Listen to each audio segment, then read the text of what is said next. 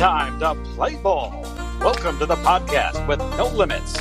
Whether it be sports, current events, or random thoughts, this is the place to step in and stay a while.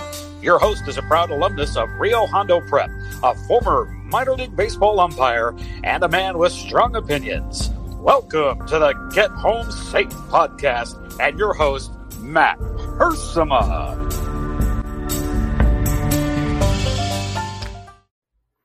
Hey guys, and welcome to another episode of Get Home Safe. It is Friday, October 16th, 2020. Thank you for tuning in and listening to us, whether it be today, early in the morning, maybe over the weekend during some free time, or maybe even many months from now. Appreciate you guys pushing the listen button and just checking out our podcast. We love our loyal listeners. We love our new listeners. So if you're new to the program, thanks for checking out this podcast.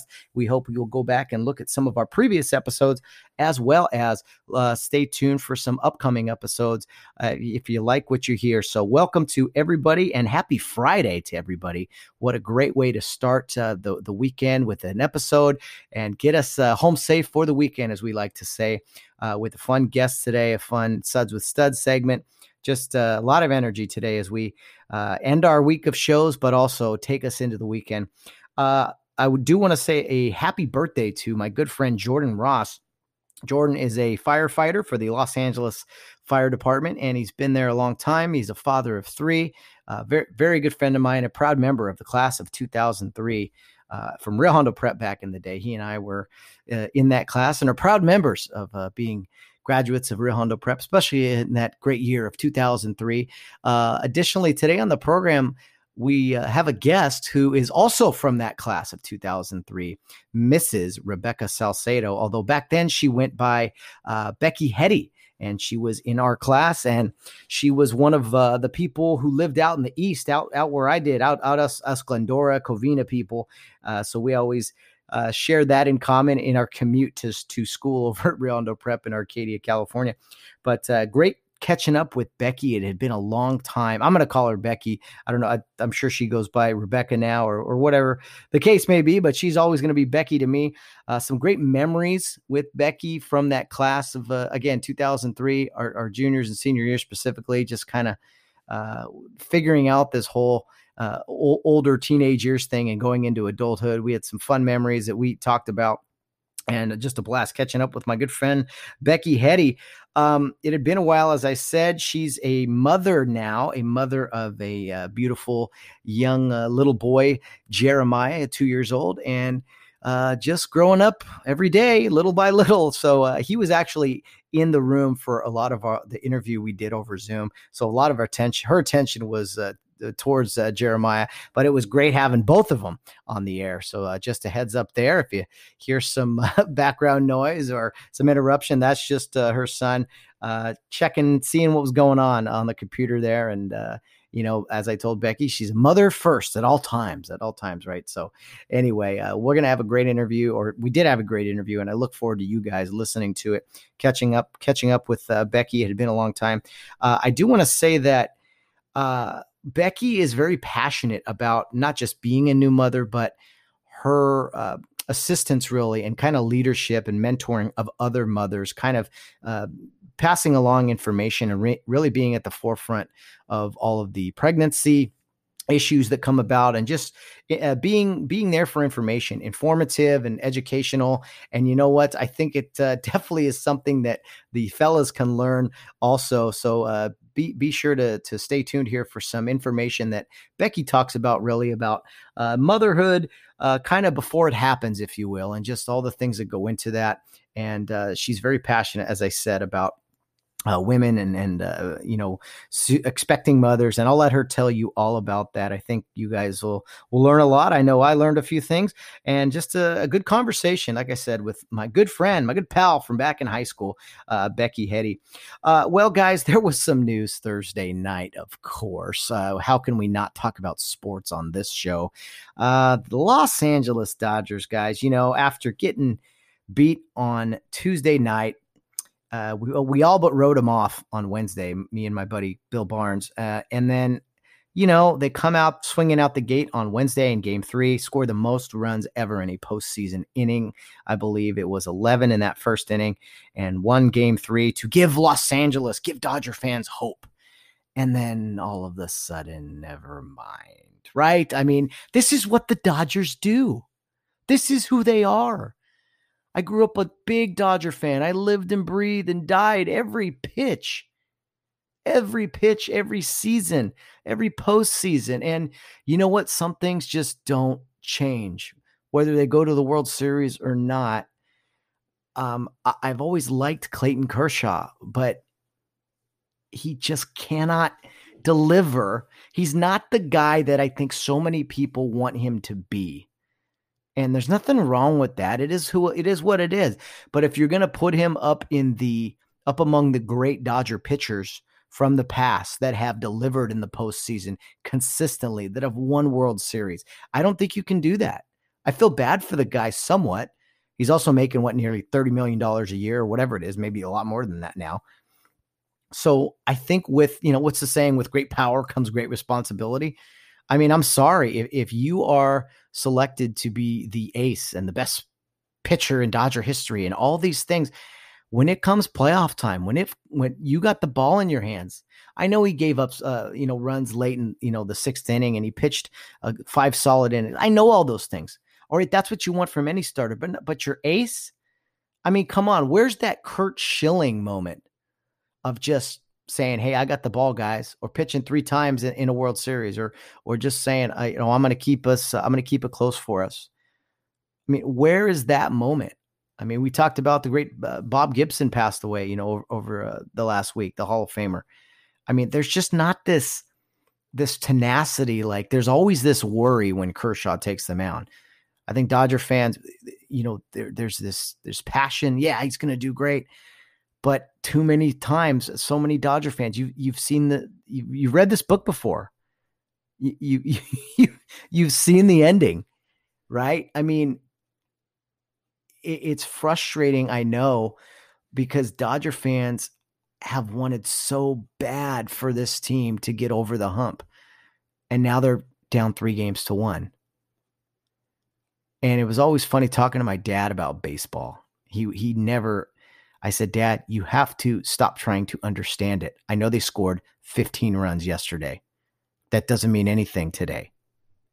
He could never wrap his head around that stuff.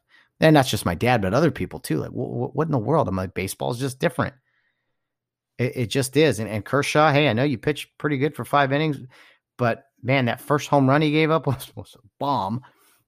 And I think as soon as that ball hit the seats, most people are like, "Oh yeah, it's October. That's right. These things happen in October. The leaves change a little bit. There's more football on TV, and the Dodgers blow games in the playoffs."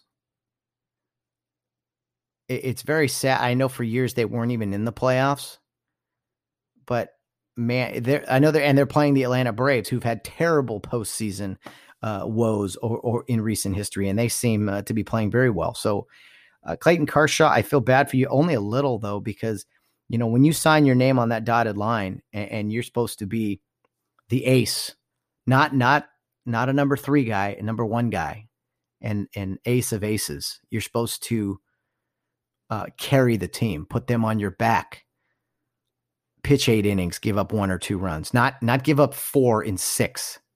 That's not good enough in the postseason. It just isn't. It just is not. And Dodger fans, you got to win 3 in a row now. I chuckle at this stuff now. And do I want the Dodgers to win? Yes, I do. I want the Dodgers to win. As a kid, I grew up in high school and college. It's all I wanted. I wanted it more than Rams games, more than Laker. I wanted it more than anything. And I just been hurt too many times to give my whole heart into it anymore. Plus, I got into umpiring and everything, and I've just, I've already talked about that stuff on podcasts before. It's not really, it's too hard to do both of those things, to like a baseball team and be a good umpire, even if you don't umpire Dodger players, although you do when they're in the minor leagues and stuff. Anyway, that's a long story. Additionally, on Thursday, the Houston Astros had a walk-off home run in Game 5 to force Game 6. Watch out for the Astros. I know that's not what Dodger fans want to hear. I know it's not what Major League Baseball fans want to hear. But down 3-0, they won the last two games. Carlos Correa with the big home run on Thursday to give the Astros the win. Watch out. Here they come. It's Game 6 tomorrow on Friday for the Astros, Game 5 for LA and Atlanta. But man, if the Astros can force a Game 7, watch out.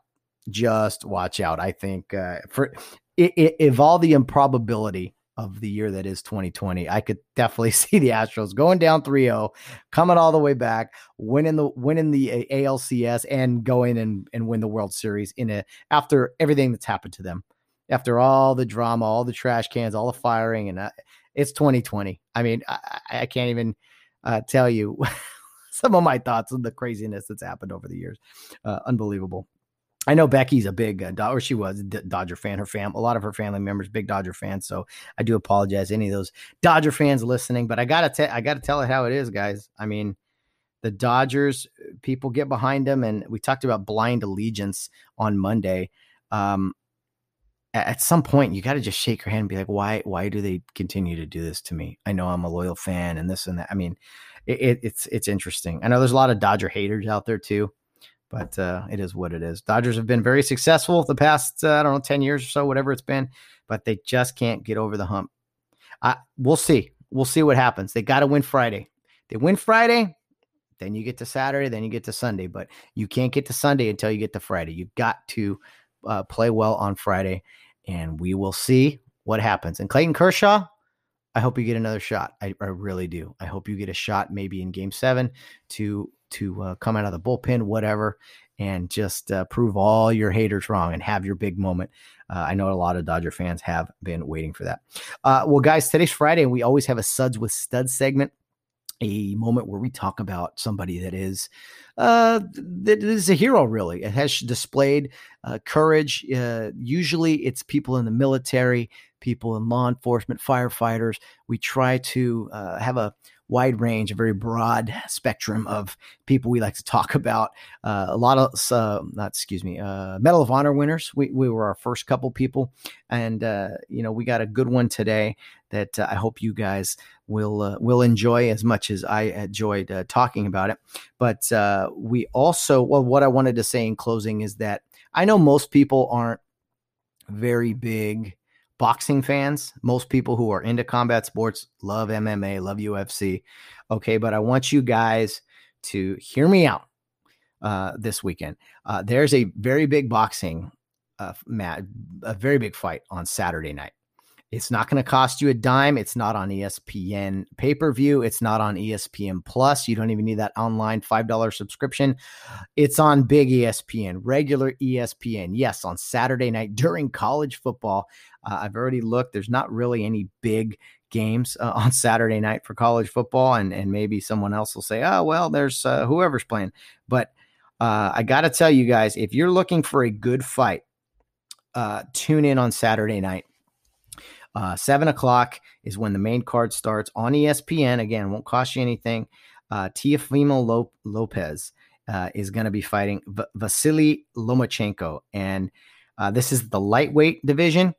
Okay. It's 135. This is number 1 versus number 2. It's all the belts are on the line. Okay. Lomachenko is the proven veteran. His record, I believe, is 14-1. And he's going up against Teofimo Lopez, who is 15-0, rising young star in boxing.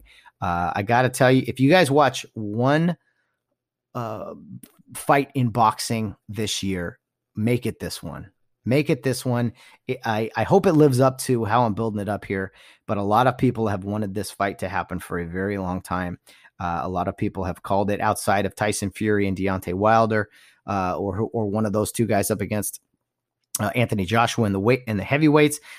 Those are obviously, the fights of the year. But for now, I think this is the fight of the year. Teofimo Lopez is just a rising star in boxing, and I know boxing isn't as popular as MMA, but these are little guys. They're 135. I really think if you tune in, the main event will probably go off at 9 o'clock or so. Check it out. I will be watching. I'm really looking forward to this. And I think if you tune in, remember it's 12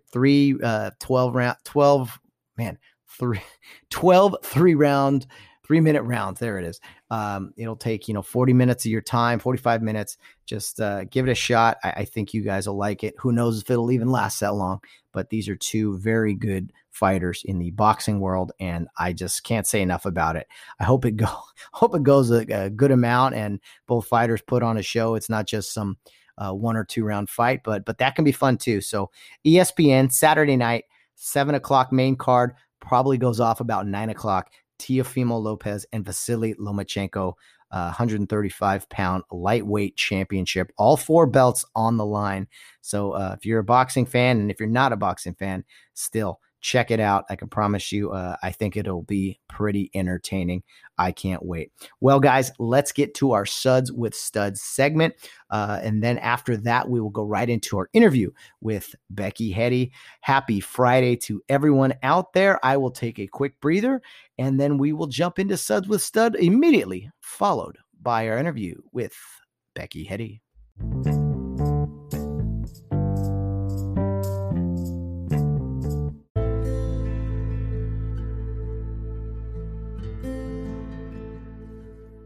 Well, guys, on Fridays, we've been talking about people that inspire us in our segment called Suds with Studs. We talk about a lot of military personnel, law enforcement, firefighters, sometimes everyday citizens who just do courageous acts, really display tremendous heroism in the face of danger. And we talked about a lot of Medal of Honor winners when he first started. Those are the kinds of people that we kind of talk about here every single Friday in a quick segment, a quick summary really about somebody.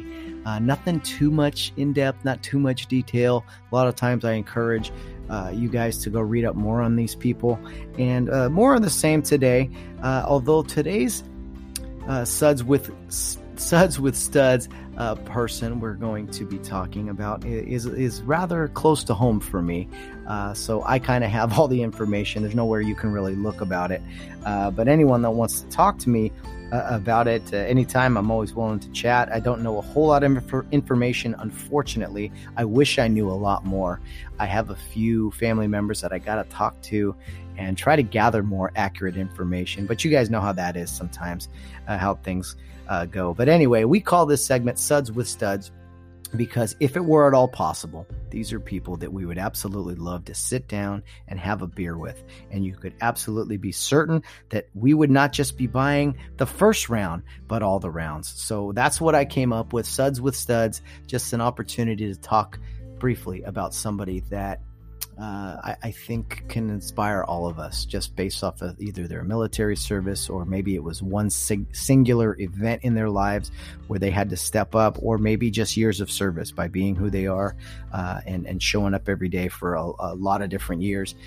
We've had some great discussions here about all kinds of people, whether it be people from the Civil War, people recently, police officers who were killed in the line of duty. I mentioned these Medal of Honor winners, people from the Civil War, all kinds of different people. And I encourage you guys to go back and look those up on our Friday episodes. We've been doing it for a few months now. I know sometimes the intro and then this gets a little long before the discussion with our guests, but you know what? I think it's worth it. Just an opportunity again to talk for 10 minutes or so about somebody. And I'm very proud of today's person we're going to talk about. I wish I had more information, but we're going to be talking about Leo Mora. And Leo Mora, for those that don't know, was my grandfather on my mother's side. I didn't know much about him when I was a kid. I spent some time with him when I was very little.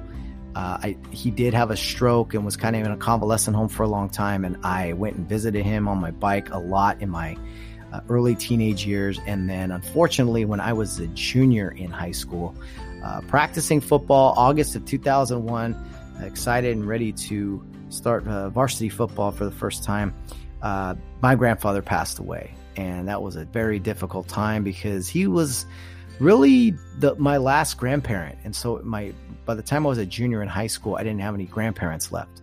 And it always surprises me now when people are my age and they still refer to their grandparents. And I'm like, man, you're lucky. You are absolutely lucky that you have grandparents still. Like, I think that's incredible.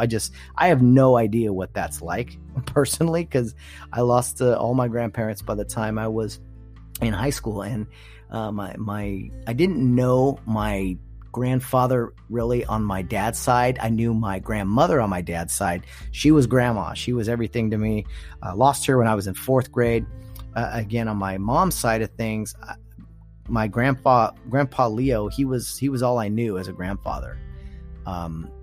His wife, my mom's mom, she died when she was in her 20s, well before my mom even had me. Not her 20s. My mom was in her 20s.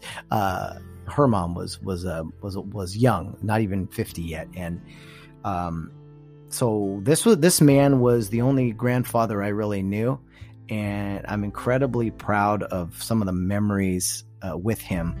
He was a hard worker, I'll say that. I mean, I remember when, as a kid, he came in the backyard and he replanted our grass and everything. And my mom always told me that, Grandpa Leo, he was in school when he was in third or fourth grade, and his family pulled him out of school to come work on the farm. So that was all his education. My grandfather, the name Mora, I know some people are surprised that there's a Mexican heritage there, especially looking at me, looking at my mom. But what happened was Grandpa Leo came back from World War II and met my grandmother, who I never met, who was French Canadian. She was in New York on a visa, I believe, and so she was rather whiter or clear complexion compared to my grandfather. So anyway, that's how the story goes. And so my mom and her siblings, my mom's siblings are actually a little darker than she is, which is interesting. But anyway, my grandpa Leo Mora served in World War II, served admirably. Did some fighting for sure. He was also a cook. Cooking isn't all he did, but that is something he was good at. He cooked a lot for the boys fighting over there, and mainly my grandfather, he was involved in Sicily and North Africa. He also served a little bit in the Italian campaign over there in Europe and everything with fighting. Never got into. Wasn't involved in D-Day or anything like that, but he was there kind of early on when the U.S. was fighting in North Africa, and like I said, Sicily, and then eventually coming up from the south down there. So very proud of that in my grandfather. I wish I knew more information. I knew kind of where he was at.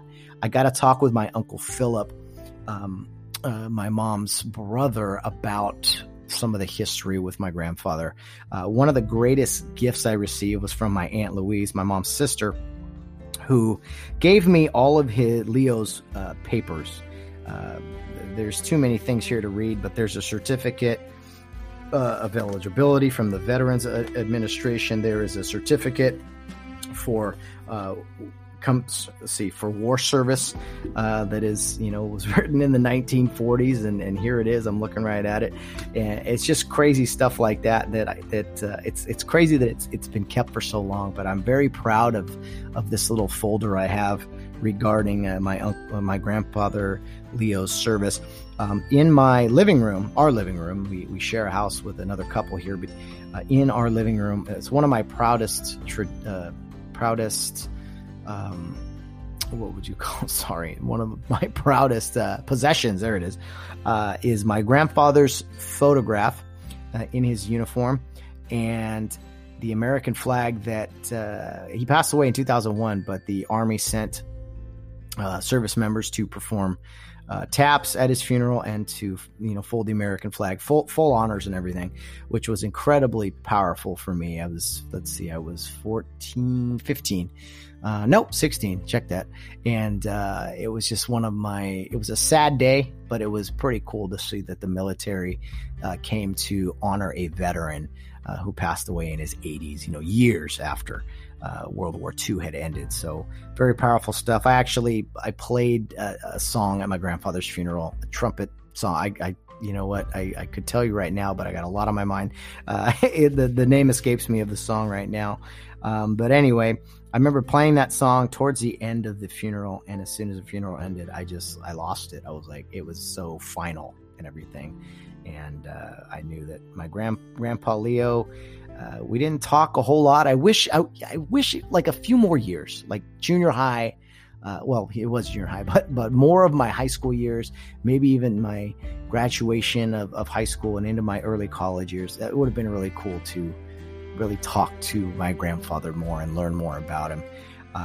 There is some, again, I got to research it, but there is some topics of conversation that have come up at family gatherings and stuff where it was said kind of indirectly that Leo served, again, not directly under George Patton, General Patton, but kind of indirectly served under George Patton. So I got to get all those details. He was in North Africa and Sicily where Patton, did a lot of his work. So they were at least in the same area.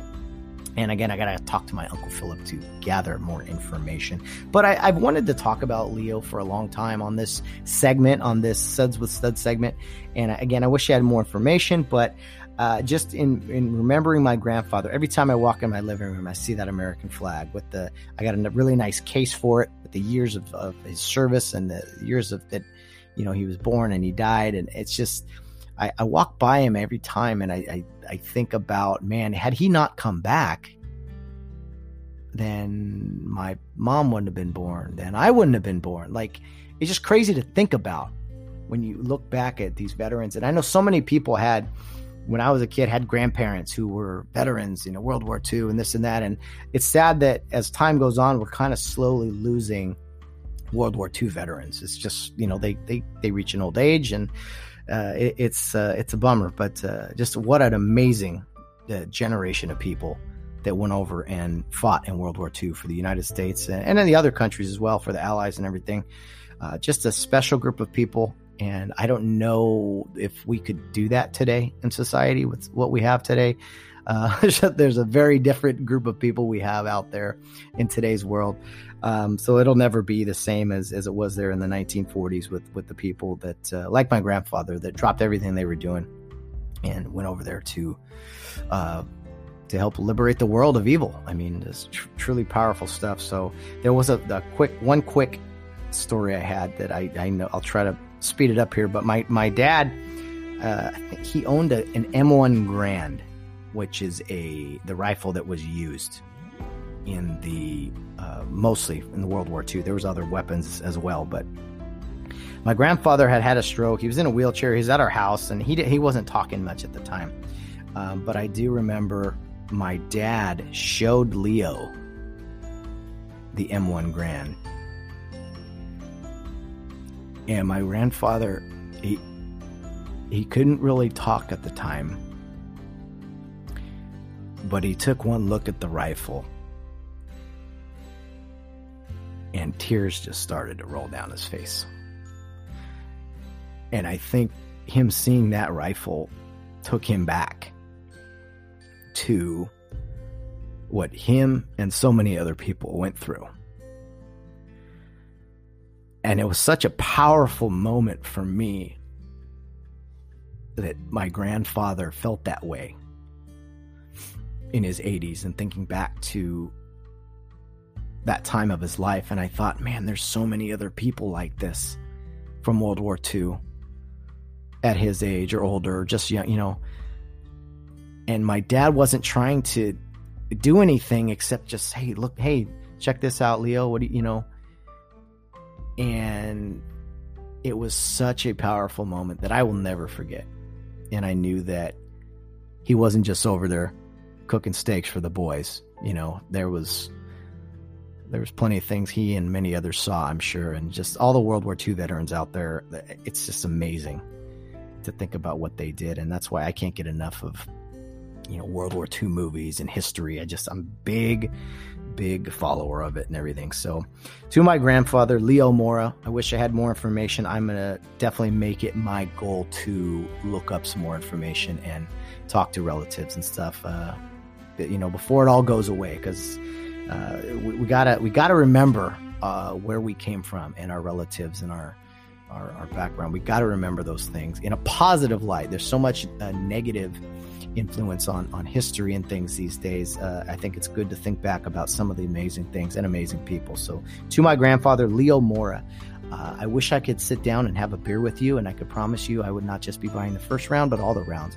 I know it's not possible. It's been, 19 years since you've been gone, sir, but some of the lessons as a young kid that you installed in me, I'll just never forget, and will always cherish. I will always remember your work ethic, and that's something that will always stick out to me every single day, and that I walk by your picture and your American flag, and I'm going to try my very best to make you proud every single day that I'm on this earth. So I miss you very much. I wish I could sit down and have a beer with you. And you know what, guys, if I'm honest, sometimes I do. I do with my grandfather in that living room, and it's just me and him.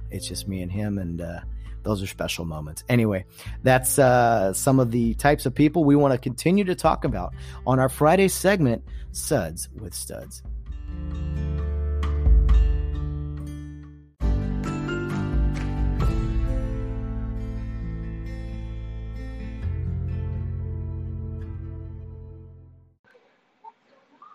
Okay, joining us today is Rebecca Salcedo. I knew her back in our high school days as Becky Hetty, as I'm sure many people listening out there remember her as. But Becky was gracious to join us today to do a recording. She has her son Jeremiah with her in the background, so there's might be some noise, some of Jeremiah reaching out to his mom or talking to mom. But we're happy to have them both on the program. Becky Hetty, or excuse me, Rebecca Salcedo. It's been a long time. Welcome to the program. Yeah.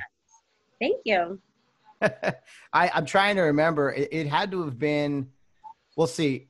We graduated in 2003, and I want to say it was around 2008 the last time we saw each other.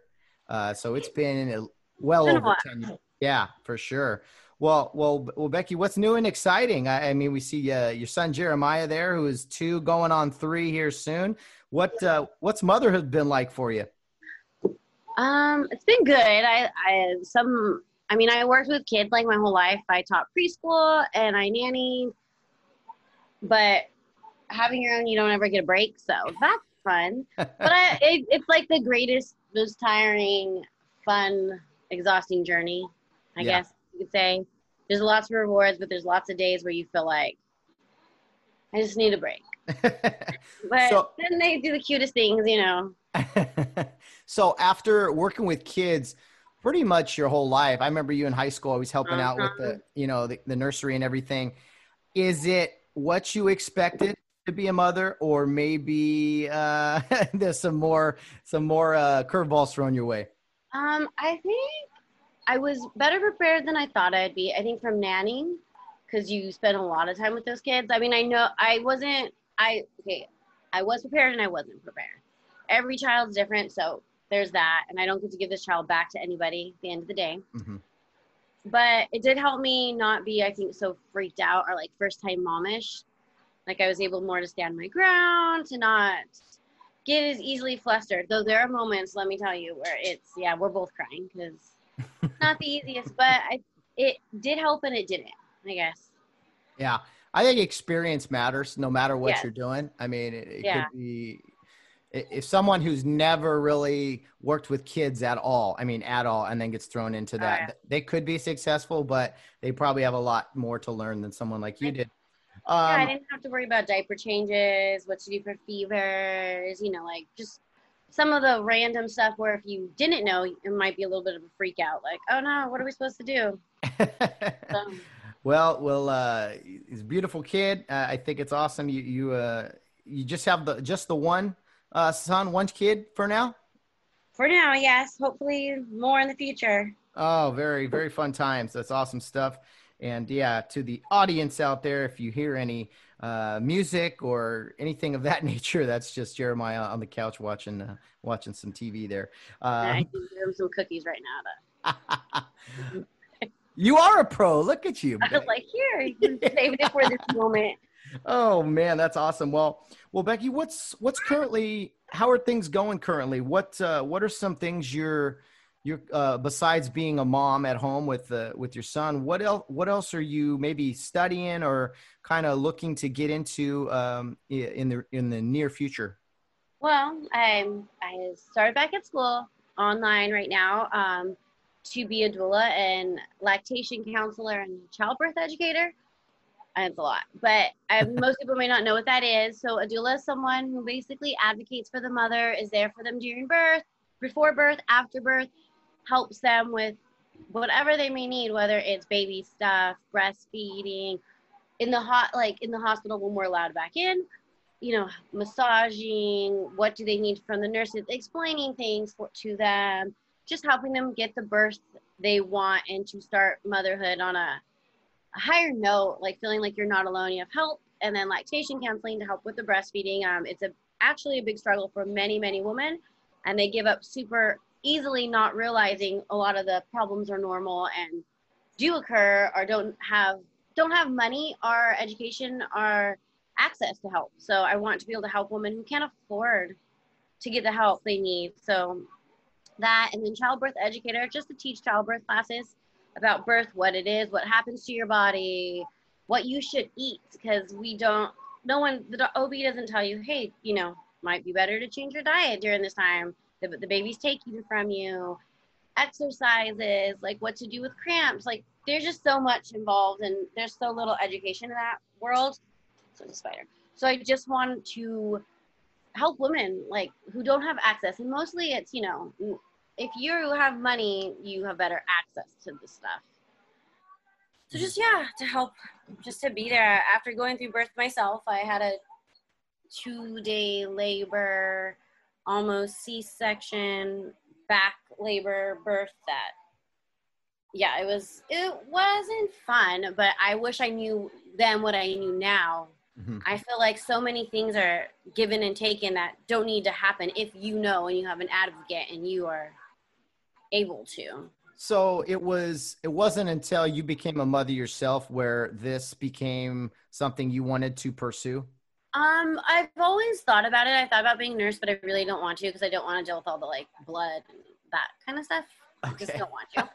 So I've thought about it, but I wasn't sure in what capacity. I loved birth, and I knew breastfeeding is important. I have an aunt who's a lactation consultant. She, works at the hospital. I've been around this my whole life. And so birth kind of fascinated me, but I didn't really know much about it. And, people don't talk about it. They don't talk about their births, miscarriages, all that stuff. Before Jeremiah, I did have a miscarriage, and going through that and feeling very alone. And, people don't talk about it. People don't share. You're not supposed to say you're pregnant till you're so many weeks, but yet you struggle alone. So dealing with the hormone, the balance, I have cousins who can't get pregnant, cousins who do get pregnant, cousins who have lost babies during pregnancies, just a whole realm of things, and to be able to be supportive. And then I've had friends who feel lost, forgotten in the hospital, especially minorities, people in minority, they, just not getting the healthcare you deserve, not getting this. And so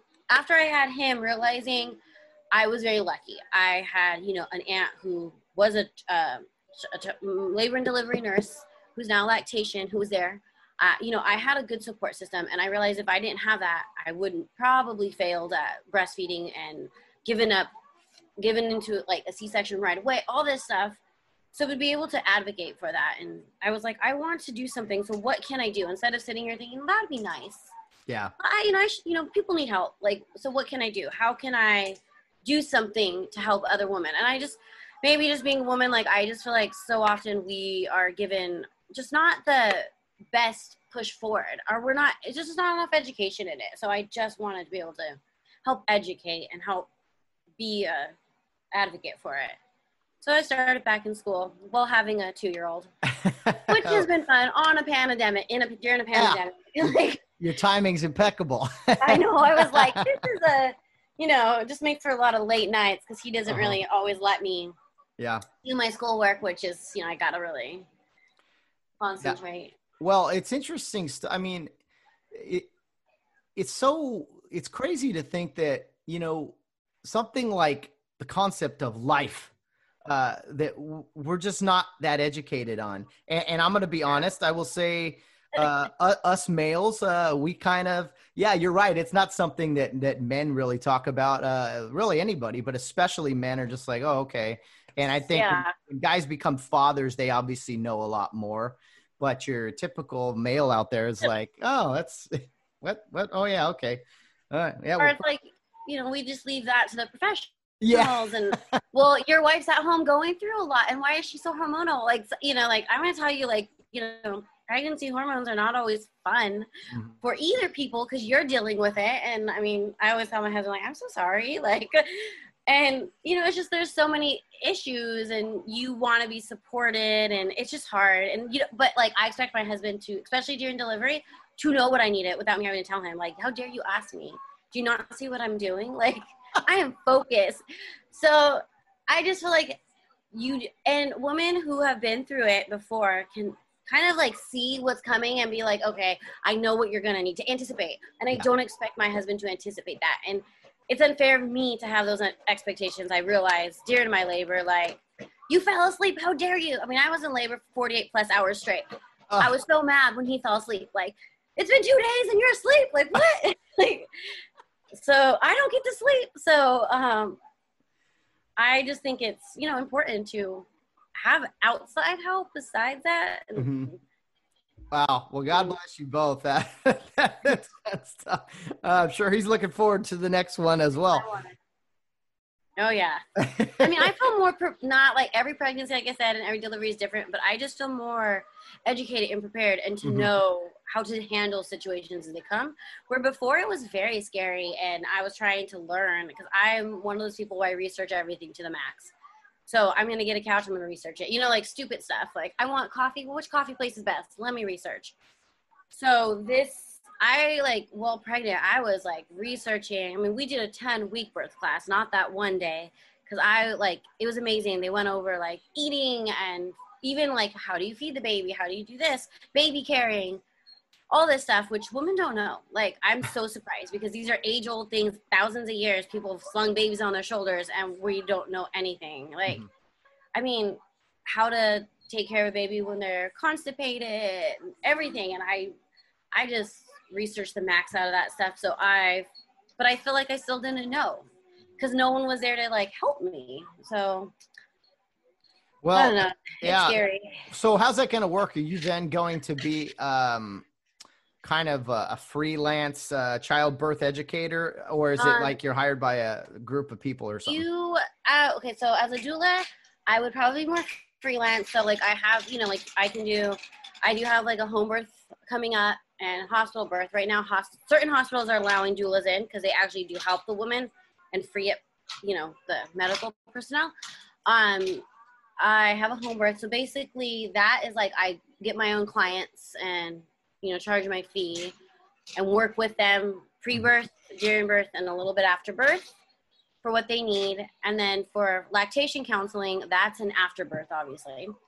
If women have struggled breastfeeding and can't afford the consultant, which are, they're nurses that do lactation, to be able to do some home visits and then help them. And then childbirth educator, when I finish that, I could be hired. A lot of those people who teach at the hospitals are childbirth educators.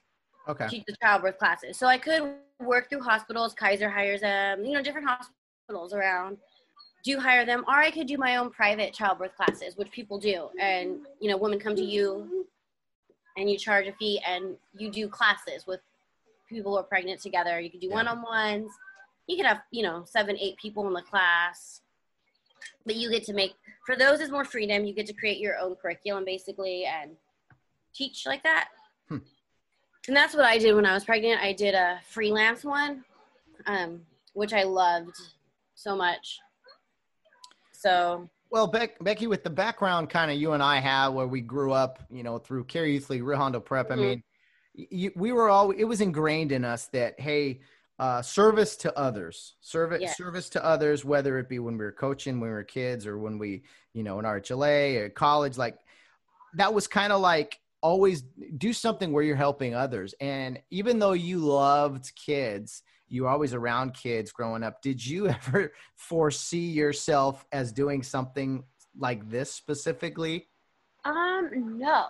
And you know what really changed my mind? When I left care when I was, college age. Mm-hmm. I went to a new church and I actually started doing their youth group. And these, we worked with more kids who were from, I guess, like single income homes, just like not, most kids were latchkey kids basically. And so we would actually pick them up in our cars to come to youth group, our activities and stuff, and really spend time with them. And these were high school and junior high kids, which before were not my forte. Like, these kids are hormonal and crazy and attitude. But, I have attitude back. So I would be like, excuse me? Like, So seeing them and places they're in and education made me really want to do something more for people besides young children, I guess. But I never thought I would want to be helping birth moms because the very beginning. Yeah, like I didn't even know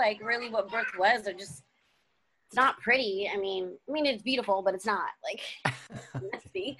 So it's just stuff like that, and that made me realize hey, I kind of like this age. I mean, they're feisty, but they have great minds, and you could totally have in-depth conversations with these youth and really see where they're, I feel like that was just so meaningful. And so doing high school and junior high, although junior high is definitely not my forte, no, thank you. Those junior high teachers they deserve crowns in heaven beyond, because they're like 5-year-olds, but in older bodies. Yeah, I hear you. Having coached junior high kids, that was cool. I was quite a 4 years. So you coached them. Yeah. That was a few hours a day, not how often was the youth group stuff? A couple days a week, maybe? 2 days a week and then Sundays, but then I would meet with different ones throughout. But I definitely, with junior high, was not my thing. I didn't have the patience for them, and I thought I had a lot of patience, but apparently not for those hormonal teens. Oh, it's funny what we think we know as we're growing up ourselves. I know. You were 12. Oh, never mind. A lot different now. So yeah, after Archuleta, after college and everything, so you got involved in the new church. What was the church that you were involved in? It was called Spirit of Joy. Okay. I started with their college age program, which is called The Gathering, where basically it was a Friday night. It was just college people come. And what was great is you would do Bible study, and then it was Bible study, worship, and then afterwards, somebody always volunteered and made a homemade meal, basically. So then you ate together, and you just talked and hung out and did lots of things. Yes. Well, come out. Okay, pull it, please. Thank you. Sorry. And that really built community. It was hard leaving and, making friends and starting at a new church is always very difficult when it's people you don't know. So that was really eating over food always bonds people, food. Great bonding. Yeah. Jeremiah's getting involved here. So that was so helpful. And yeah, so I went there, and then first I went to a different church and before this group, and actually did youth there. And from that church I went to Ecuador. Oh, wow. I was able to do a mission trip to Ecuador. And then when I switched to this church where I made a lot of friends and stuff, I went to Brazil. So I was able to travel and see just different parts of the world and stuff like that, and just open my eyes more of what we had and how ungrateful, and not just ungrateful, but what can I do here that we're not doing to help? So yeah, there's I get mixed up what happened in what order. I'm so sorry. Yeah, no worries. Hey, we're bouncing around. We got Jeremiah jumping in too. It's all good. Well, I think missionary work is something that is so, I'm trying to think the right word. It's such a giving concept. To go to another country, and it's not usually somewhere that's glamorous. It's somewhere where you are trying to get the word out, the word of God, and preach to people. And and one thing I've learned though is I feel like if you want to make an impact, it has to be long term. Not short. Not hey, I'm here. I feel like that's more I did such a good job. But and that made me realize I want a long-term impact, not oh, I help these people that I'm never going to see again. Whereas if I moved there and was living with them, who Who do you take seriously? Someone who comes from somewhere else and gives you something for one day, or someone who's like, hey, I'm here with you. I'm going to walk beside you. Mm-hmm. Like, let's do this. And I think Jesus was more like, I'm going to walk beside you versus I'm here for a day to give you a message and feed you fish. Like, yay. Well, I think there's a good point there, because in today's age, it seems like there's a lot of people that do things just to say, hey, look what I did. And I think that's not, whether it be a video or a picture or, everyone wants kind of like credit for doing good things when that's not really the point of it. It shouldn't be. Yeah, I agree. I think it's just that our society as a whole, like, we like to be like, wow, look at you. Yeah, I know. I mean, I got news for most people out there. You're not that important. I mean, it's because of social media. I mean, I don't even know you had a Diet Coke yesterday. Like, yeah, that's great. Like, you know what I mean? Like, it's really made us feel so much. Whatever we do is so important. When it's like, actually, like, there's a lot bigger issues here. Yeah. Becky, that's fantastic. I agree with you. I'm right there with you on social media and everything. But I'm so for opening people's eyes to go see and figure out, like, what can you do? If that's your goal and you want to help people, then do it. I'm sorry. Everywhere. Yeah. Okay. What would you say from those couple of mission trips you did? What was kind of the biggest eye-opening experience or kind of the most memorable thing about going to those countries as a missionary? To be perfectly honest, they're both, Christian based. You're going as that. The biggest eye-opening thing was that in America, we are so spoiled in our Christianity. We don't really know the power of the enemy and the power of God. Like, we don't. And that really changed my mindset about my relationship with God, everything, because I feel like the enemy is so sneaky and he works in such different ways there and here, in ways that will affect you, but we are so asleep.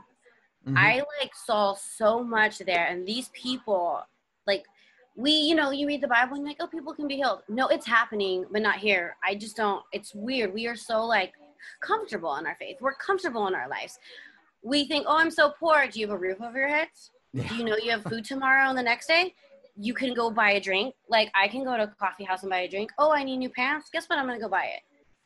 Do you know what I mean? And not just that, we don't have to rely on God. We say we do. And we're like, oh, I rely on God. Oh, I'm having a hard time. I'm going to go rely on God. But we don't really know what that means and what that is. And that really made me think man, I am so spoiled. Man, what can I do to change my perspective, to change my outlook on people? I feel like I grew up and I'm going to pray to God because I really want to do this or do that. But it's why would you even listen to me, God? There's so much more going on, and it's first world problems. Not that I don't think God doesn't care. He does care, because as a parent, if Jeremiah wants a toy, I want to give him that toy. It'll make him so happy. But it's temporary, and then he wants a new toy. I want this toy. If we go to Target, homeboy is begging for toys all the time. Yes, you did get a marble run. He did just get a toy. Oh.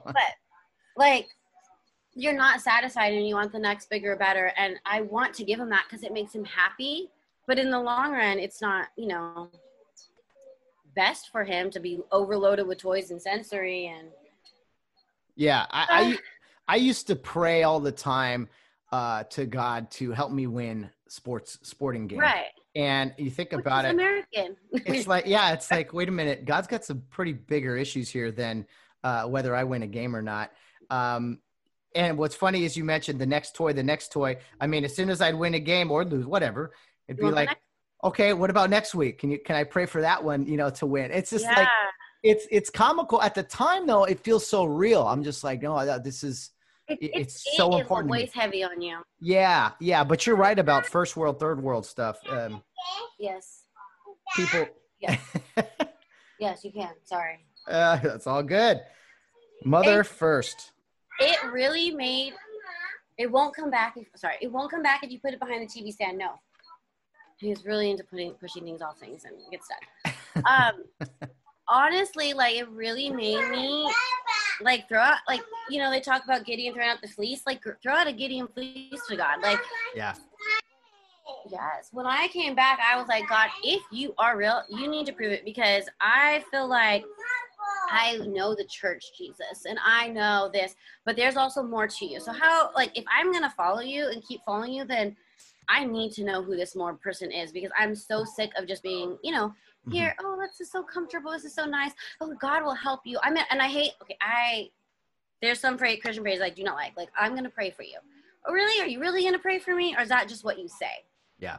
Like, and so when I tell someone I'm going to pray for you, I want to really mean it and know that they know I am thinking of them. I'm taking what they are going through so seriously. I am going to take it to God and be like, I'm here for you. Meaning, if you need anything else, I'm also here for you. It's not just, oh, I'm going to sit here and pray, because that's okay, that's great, but I'm still starving. You know, like, yeah, you pray, maybe you're the answer to my prayer, but you don't realize that. And it made me really be like, God, who are you? And my perception of him since then has totally shifted a lot. Like, a lot.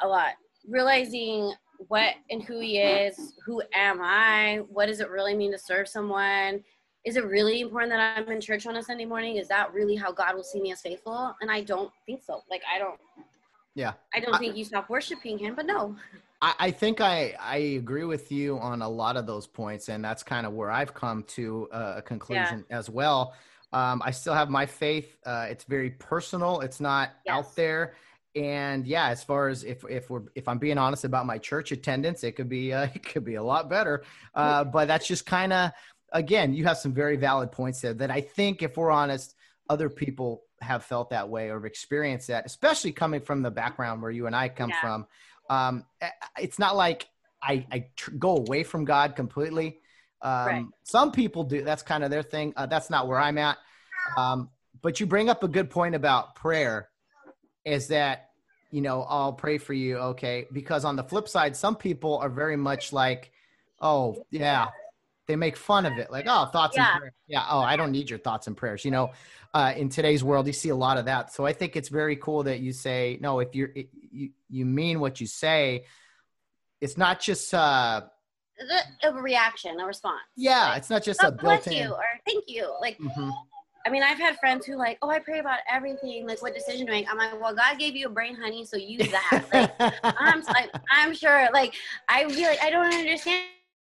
And like, I know God cares, but like, you have a brain, you are smart, like you can make this choice. So I also feel like he gives us tools. Like, you know, like you teach your children stuff. I'm teaching Jeremiah to do things, so I don't have to.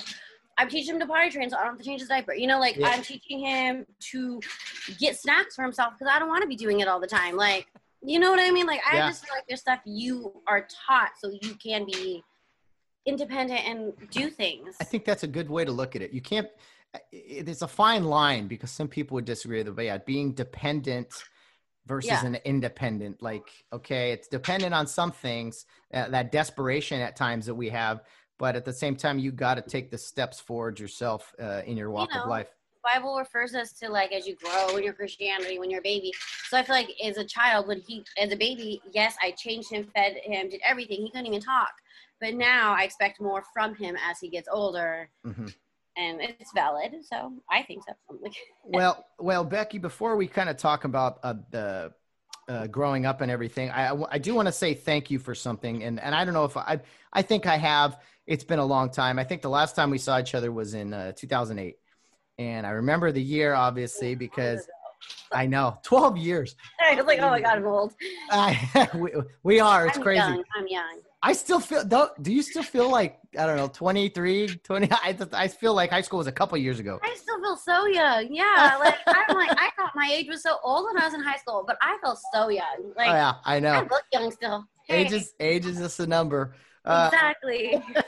Well, in 2008, Becky, you know, you were very active in your church and everything. And I do want to say thank you, because it was July of 2008 when my mom passed away. And you, there were so many people there who came in support, but I remember you distinctly. You came, you brought some friends, and, you know, we just talked about the whole praying for you concept. I mean, you guys were very passionate in that moment, and it did give me a lot of hope. And it didn't work out the way we all wanted, but I do want to say thank you as the great friend that you were in that moment. I mean, that was something that will always stick with me and my family as well. So thank you. You know, the friend I brought, he was actually one of the guys I met in Brazil. He's from Brazil, Adi. So to me, I felt like he gets things a little bit more. Oh yeah. Well, it's been a long time, and I'm trying to think when. So thanks again, and I'm trying to think when. Let's see. I started Rio Hondo Prep in 7th grade. Wait, before you move on, I want to tell you this. Yeah. There's a story you told me about your mom a long time ago, and this always comes to mind, even to this day. Oh, to really? Help me be positive. Oh, you man. Stoplight, and you guys, because we missed the light. Well, no, look it. Now we're first in line. Like versus being positive versus being negative, and that always comes to mind. Like when I'm just like, oh, okay, well, what can I find positive? It's like missing that stoplight. Okay. Now you're first in line for the next light. Now you're first. Yep. That's what my mom always said. And I tell you, every time I drive, I grumble my teeth too, because I think of that moment. Just like, oh, she's right, but I don't want to hear that. I want to make the light. We all want to make the light. Oh, well, thanks for remembering that. That means a lot to me. That's cool. It's still right there. Well, Becky, we didn't grow up too far from each other. I was in Glendora. I think you were technically Covina, but it wasn't very far apart. Mm-hmm. I started Rio in 7th grade. I never really, maybe we did. You were on the Gators as well, I believe, on the girls. At that time, yes. Yeah. Okay. I started off in Indiana. Oh, really? I grew up in Norwalk. Oh, in really? 4th grade, we moved to Glendora because my brother went to Rio, and he used to commute with my dad from Norwalk to Arcadia. Wow, you have treasure. So we moved there, and so I was on Indian from 5 years old to about 9, and then we moved to Gators, and I was not very happy about it, to be honest. Oh, come on. That's a winning franchise. I was like, I am an Indian. I don't want to be a Gator. I don't want to wear blue. The East. I like the West. That's that's so funny. So you guys grew up in the Norwalk. So your brother, your Matt Hetty, was going to Rio, and you guys moved further away from Rio? Well, we moved to Glendora. Norwalk was really far. But he never switched to the East. Okay. He was older than us, but me and my sister did, because, we live so close to Wingate, Kyla Russell now, that it was, easier for my mom, and there was a bus that took us. Okay. There's a bus that took us and stuff, but, yeah, I always was so angry. I did not want to be an East team. I did not want to. But my mom did not listen to me. No. That's funny stuff. Well, so you guys naturally were in Care Youth League because your brother was old. Your brother got into it first, and my aunt sent my cousins there. So when my brother was old enough, he went. They were choral, and then we got to kind of choose a team because Norwalk is out of the area. Mm-hmm. So they chose it. My brother chose Indian, and yeah, that's how we started. Oh man, he's all fired up. That's funny. So you're in Care Youth League. Who are some of your coaches, whether it be Indian or the Gators, who really stuck out to you when you were a young kid? I think the first coach I know the coaches I had previously to 2nd, 3rd grade, but the first coach I remember was actually Mrs. Drain, because she was always so fun, so full of energy, and we had cookie baskets and just a lot of fun things thrown at it. She was always fun. She was my marina coach, so my second and okay, hold on. You need to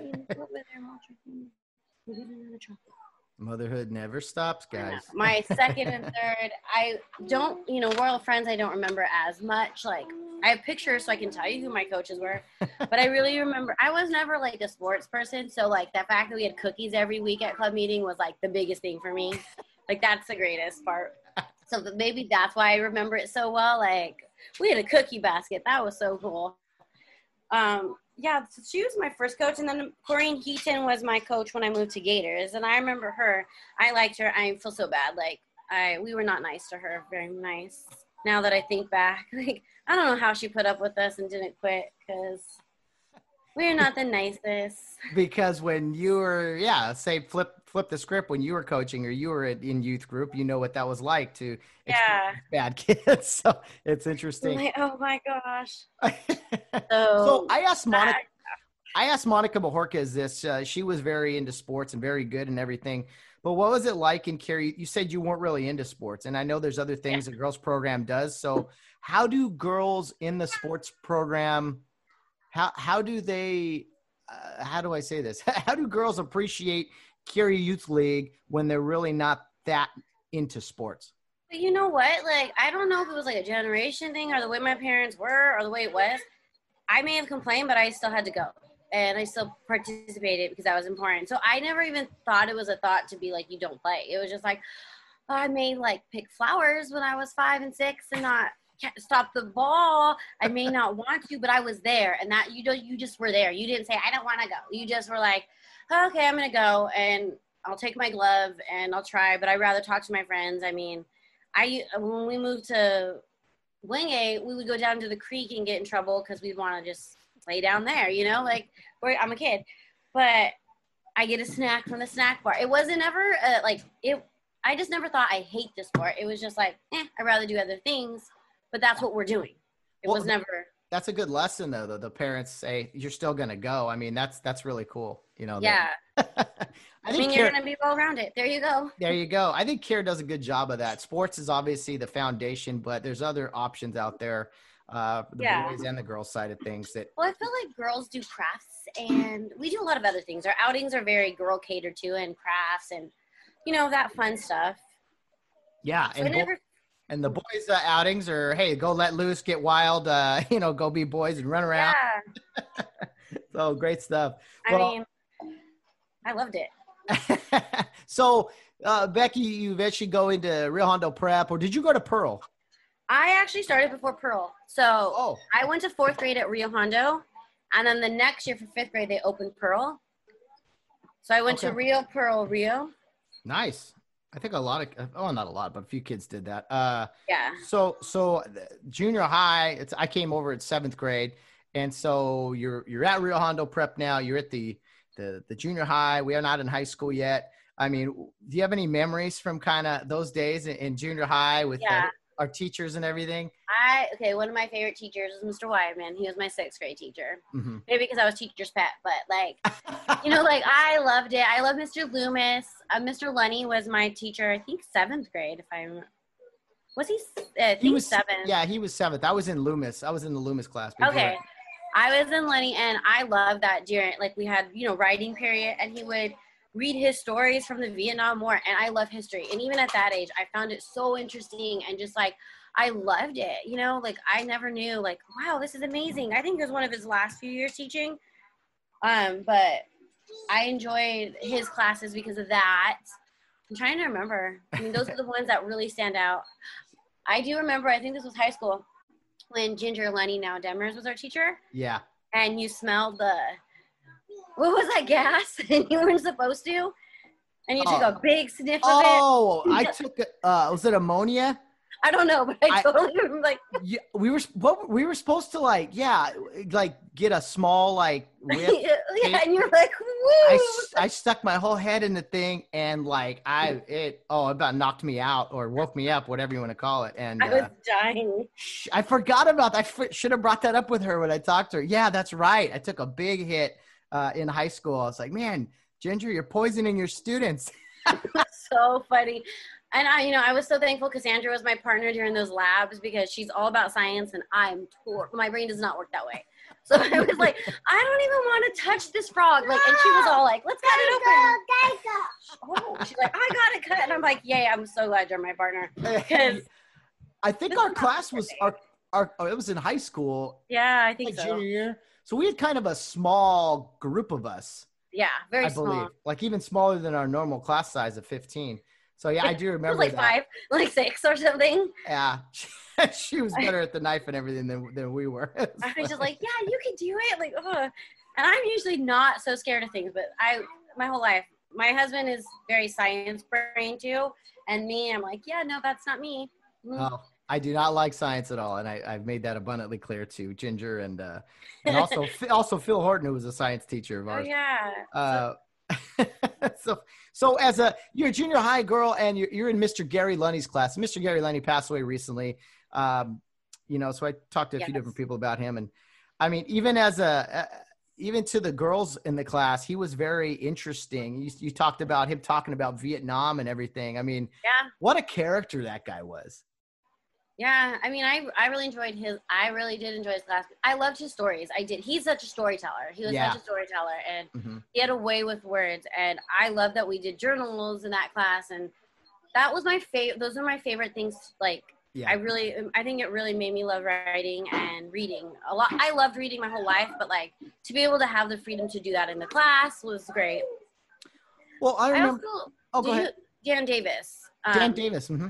One thing I do appreciate for him is made me love like old movies because he'd play those movies in his classroom in 8th grade. Don't know if you remember that, like Pride and Prejudice. Like I did remember that. Yes, I did. I love that.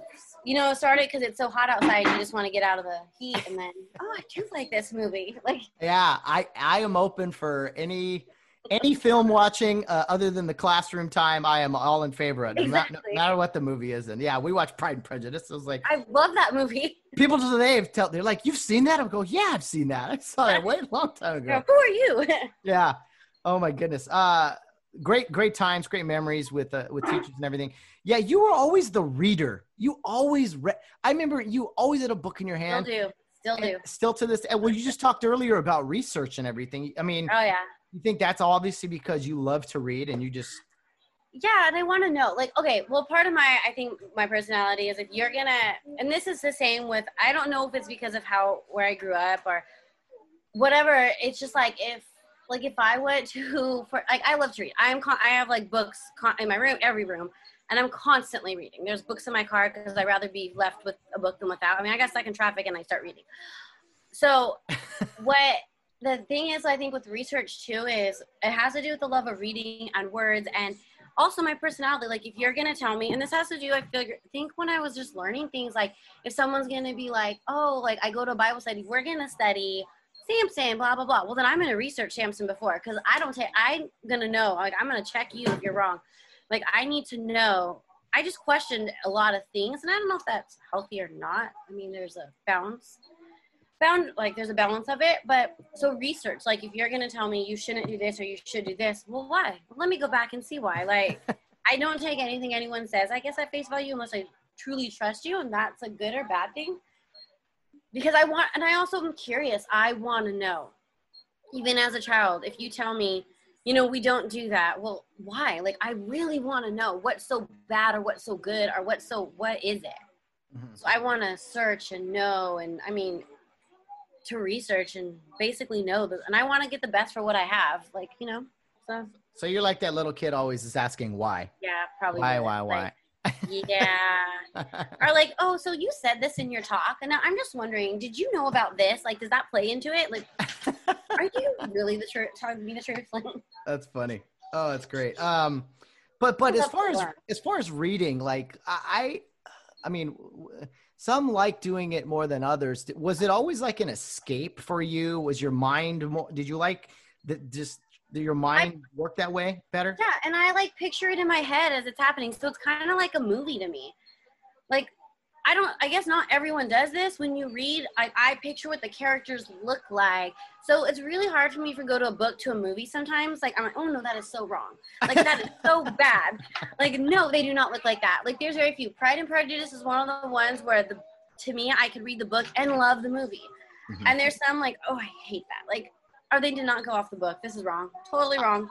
I haven't read a ton of books that became movies, but there have been a few. I used to hate that statement. Oh, the book's way better than the movie. I'm like, better than the movie? No way. How's that possible? But there was one or two books I read that became movies. And although I understood, I understand where you're coming from now. I'm like, yeah. Okay, the movie was great, but the book was better. And I couldn't believe I was saying those words. I was like, man, this is what growing up is like. Yeah. And to me, it was another world. Oh my goodness, hold on. My mom's trying to FaceTime me. My mom FaceTimes, guys. Wow. Okay. It's like another world. It was like an escape. We would drive to things. I would always have a book. There was a book in all my bags. On trips, like I love to read on trips because I could get away from all these. Like, I am an introvert at heart, If I know you and I know people, I can be very extroverted, but I like my alone time. I like to, like, after I go to a party, I'm like, I just need, like, my poor husband, I'm like, can you just not talk to me for a while? Like, I just need time to myself.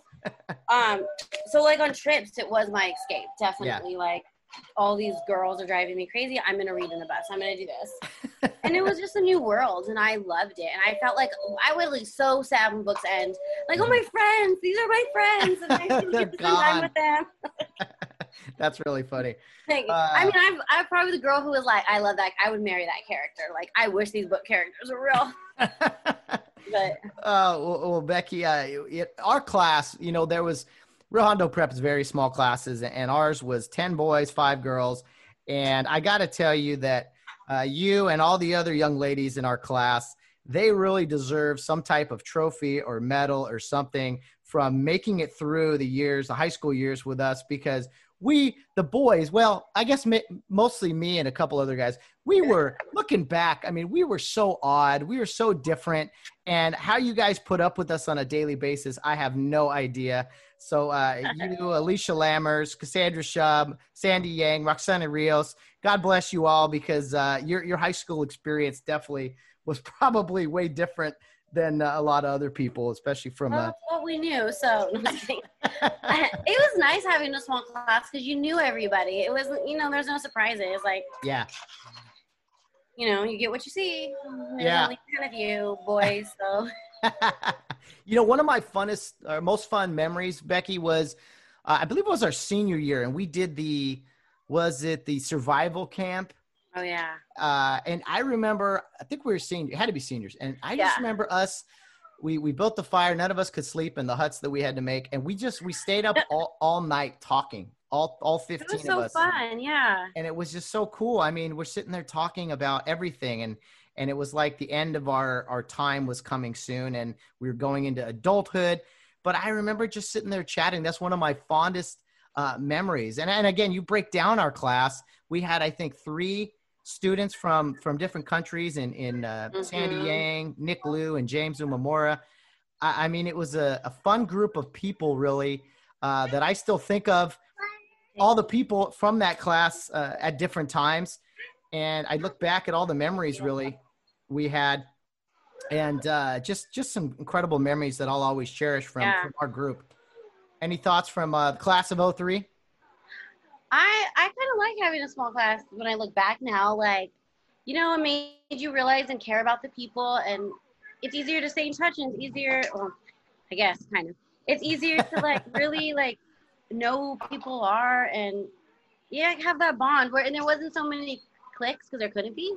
Yeah. There couldn't be, like, you know, like, you have one clique because there's only enough students for one clique, like, type of thing. And, I mean, it made the experience a whole lot different. Like, I don't know, I can't compare because my high school experience wasn't like most people's, you know, in the world. So, but I'm appreciative of it. And coming from there has taught me a lot. And, you know, there's still a lot of growing afterwards. And I still feel like I have a lot of growing to do. And, I mean, there's decisions I made that I'm not proud of, but there's decisions I made that I am. And I've learned from those. And well, that's just life. I mean, that's life true. In general. And I remember people saying, well, you're going in a small school, you're going to be sheltered. I used to hate those things because we do grow. I mean, I look back, I think it was such a unique experience to be at Rio. A small group of people are your peers.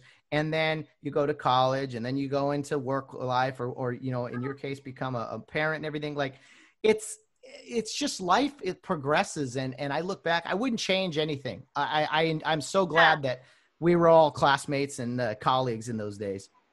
And, you know, maybe it's okay for a little bit to be sheltered because the world is not a nice place sometimes, like, to have that, you know, like, we were still so young and we thought we were so old, like, but I'm like, you know, however old, but it's like, no, you're still so much to learn. And so, I mean, it set me up with a good, you know, foundation to learn and to grow and, you know, just to absolutely be who I am. I don't think I'd be who I am or where I am without that. Oh, that's very well said. I was recently up at Mount Care in Wrightwood, California, and saw Bill Lee, Charlene Lee. I know you know, you're pretty close with Charlene. alongside of Charlene, who are some of the other people that you stay in touch with a little bit from Rio or Carrier Youth League that you kind of either see or are in contact with over these last few years? Alicia, Cassandra, I have to say, and I still see the Parkers and stuff. You know, I was really close to the Parker family, always have been. Like, they've been at most of my big events in life, whether it's wedding. You know, my kid plays with JT's kid. Like, they're the same age, so just, you know, their family's just really been there for a lot of my milestones. And how crazy is that when you were pretty close with the Parker kids, right? Growing up. I watched them for like years and years and years. Yeah, and now he's a dad, and so it's gotta be weird, right? Yeah, it's so weird. It's so weird to see these people who. No, what's weird is when I left, people stayed the same in my mind. Yes. So when I did go back to like a football game, because, you know, my cousin Jessica is married to Chas Hanna, and her younger brother plays for Rio right now. And so I started, like a year ago, I actually started taking my son to some of the football games, you know, to expose him, you know, play sports. Like, once you play sports, so like, we're going to expose you. And I was just like, oh my gosh, when did these people grow up? Like Clarissa Johnson, Valerie's daughter, who's like 3, I know, has come and watched my son. And I'm like, how are you so old? Like, I remember when these people were born. I'm like, wait a minute. This means I'm 7. I've aged. What's happening? Oh my God. It is so weird. And it is like, no, I changed your diapers. Like, you know, type of thing. But it's like bizarre to me to see all this. Like, Ty Loomis got married. Like, what? Like, what? Like, I watched you. Like, little kids. You know, it's just, it makes me feel so old. Bill and Charlene's daughters. I mean, we saw them. Oh, yeah. They're grown up. They are so tall. And I'm like, what? You guys are all grown up now. I remember when you guys were little kid. And you know what's funny? You remember when you were a kid and people used to say that to you and you'd be like, why does everyone always say that? You're like, be quiet. Like, yeah, come on. I mean, that's not a big deal. I'm grown. It is so weird and so strange. And she even still, like, every time I still trip out, like, oh my gosh. You're who? Like, my, you know, like the Kirby's youngest daughter, who was like a baby. Like, I you know, she's in high school now, and I saw her. I'm like, wait, what? Wait, no, you're not that kid. Like, there's no way. Like, it's bizarre, but it's cool to see that.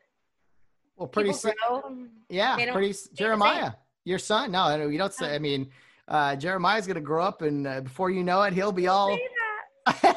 You know, you love the young times right now. I feel like he's growing too fast as it is. Like, I'm like, how are you gonna be 3? Like, you're talking. You're a person. Like, you're a person. What you is have this? An opinion now? Like, what? I think he out-eats me already. And you can ask Jessica about that. This homeboy, he likes to eat. Oh man, that's great stuff. That is great stuff. Well, maybe our paths will cross at a Real Hondo football game. That would be great. But Becky, what do you think of this? I know most other high schools do this. I don't think Rio does it that often, but it's been 17 years since we graduated. What are your thoughts? Oh my gosh, has it really? 17. Yep, 17 years. Let me put something. I remember our graduation. I do too. We never sat down. No. That bugs me.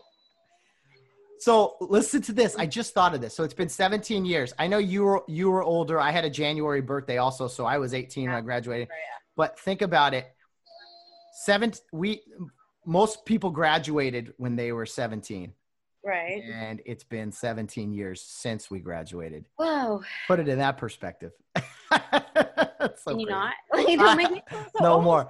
Well, what do you think about this, Becca? What do you think about the class of 03 finding a way to get together for a 20th year reunion sometime very soon? We should. It could be anything. It could be at a restaurant. I don't care.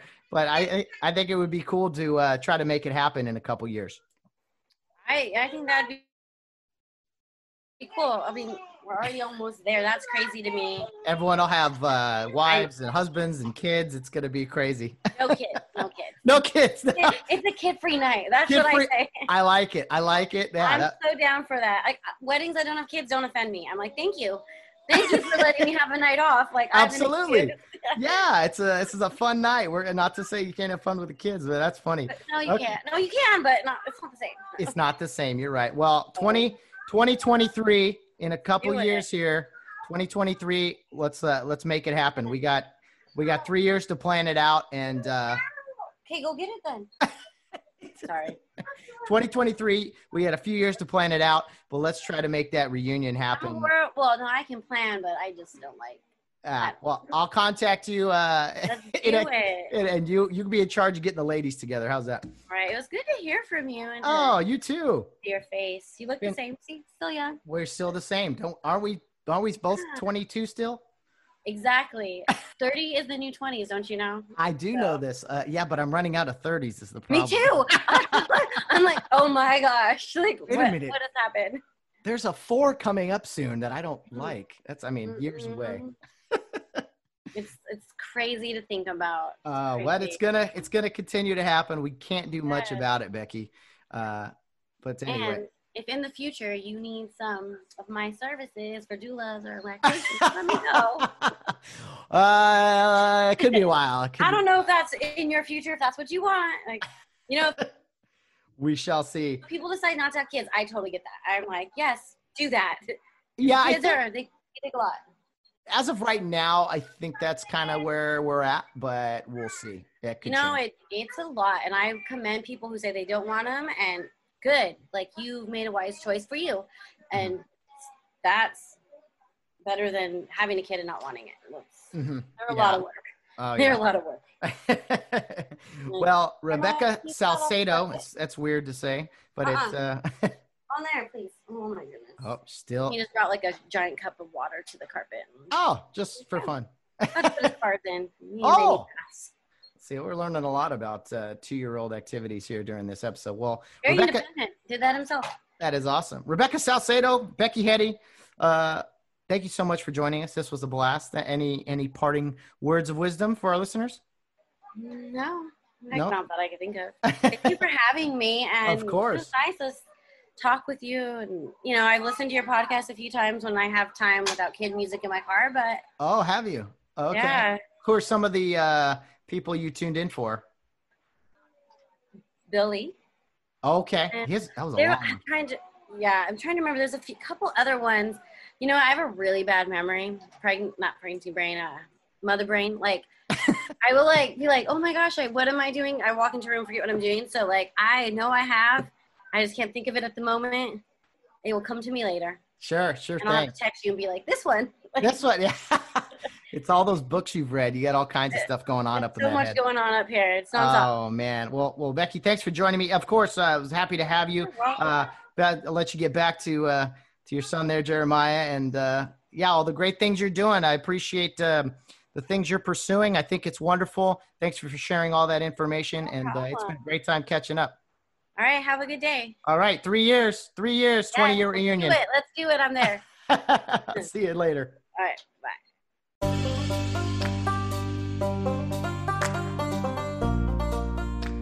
A big thank you to Rebecca Salcedo, also known as Becky Hetty. Thank you for tuning in and recording with me a few days ago for a fun interview. It was a blast catching up. I wish you nothing but the best, in moving forward. Just I love the passion you have for what you're doing with new mothers and everything.